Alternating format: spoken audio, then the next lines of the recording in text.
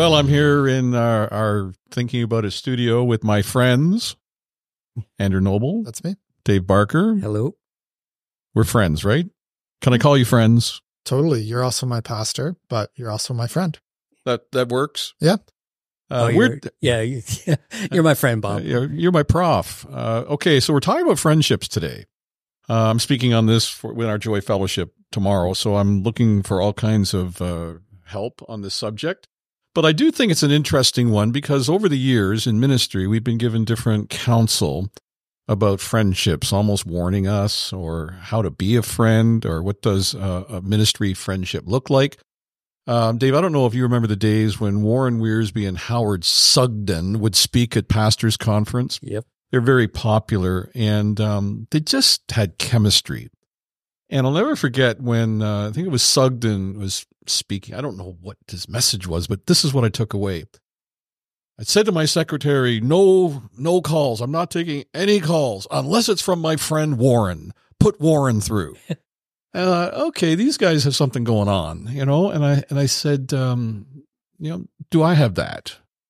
Who would I say that about? Who even wants to call me as a friend? And I thought, in ministry, it's important to have people like that as friends. And so let's talk about, firstly, in pastoral ministry, or Dave, would that be in your work in the seminary too? Would you feel? Yeah, I don't know that I talked a lot about that kind of thing.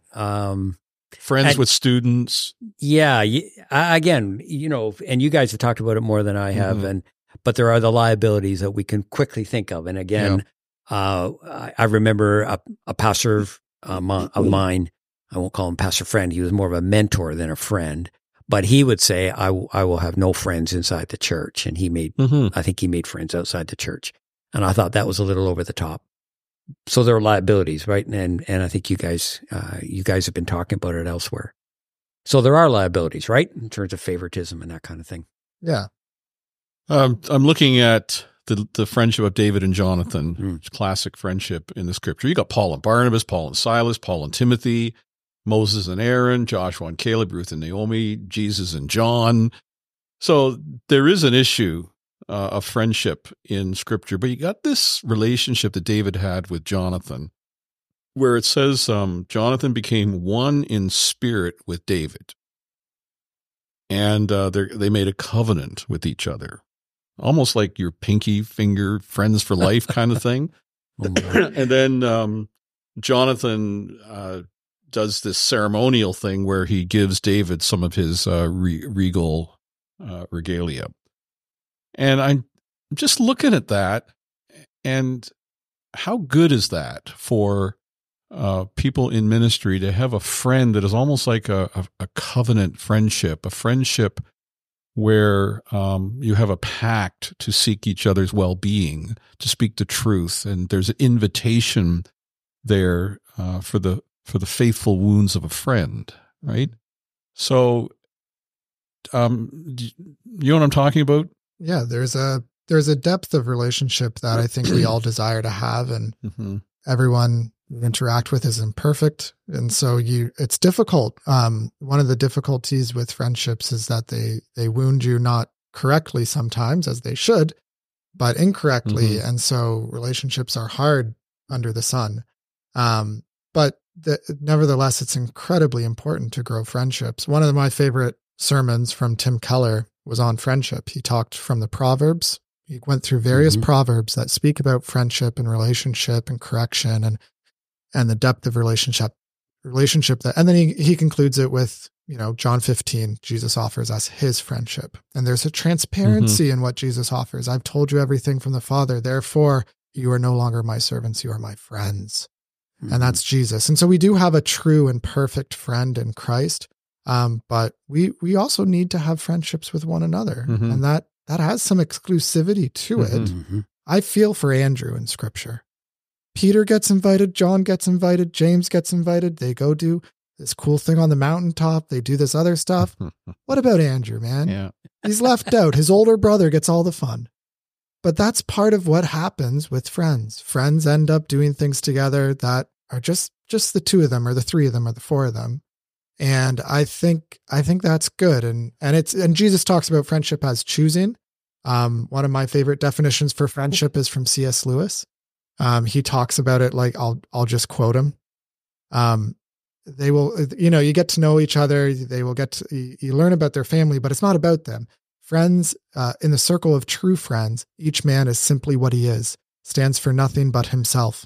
That is the kingliness of friendship. We meet like sovereign princes of independent states abroad on neutral ground, freed from our context. This love essentially ignores not only our physical bodies, but the whole embodiment which consists of our family, job, past, and connections. At home, besides being Peter or Jane, we also bear a general character, husband or wife, brother or sister, chief, colleague, subordinate.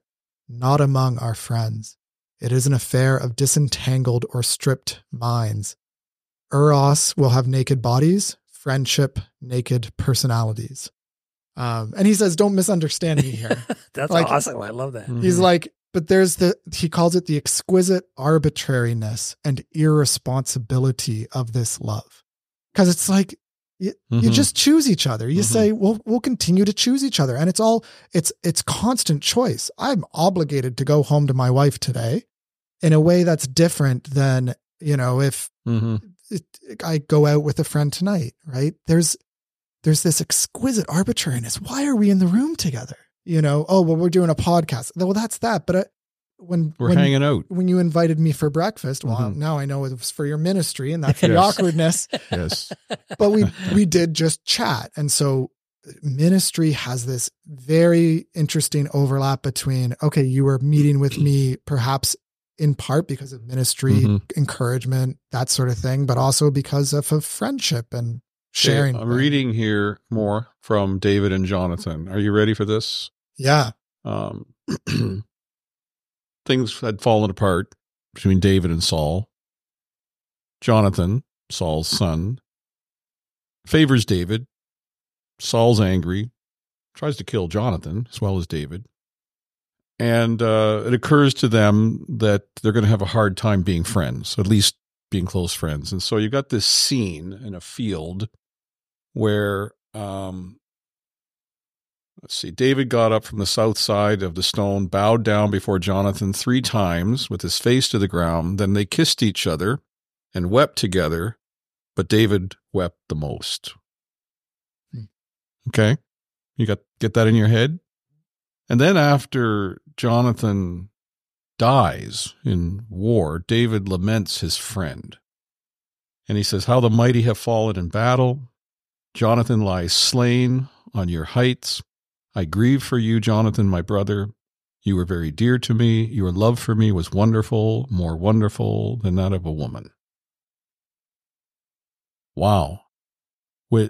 Is there something contextual here that I'm missing, or is there I got the Old Testament prof a level of friendship that we, because of our culture, don't? It sounds wonderful to have a friend like that, does it not? Yeah.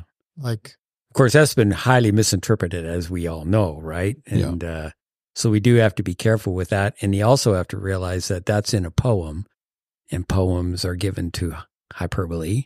Yeah, but even in a poem, I don't think I would say that at your funeral. I doubt that you would. I'm sure that you wouldn't. I don't know anyone that would. And how do I understand that? So are we devoid of those kinds of friendships today? Are men in particular protecting ourselves against affirming to each other, where you're like women do quite freely, or we're best friends forever and they hug all the time. How do men convey deep affection for each other? It's normally done through time spent with each other. That's normally the way it's done, right? And it's often in a neutral, like watching a football game or having lunch or something like that, playing a sport together.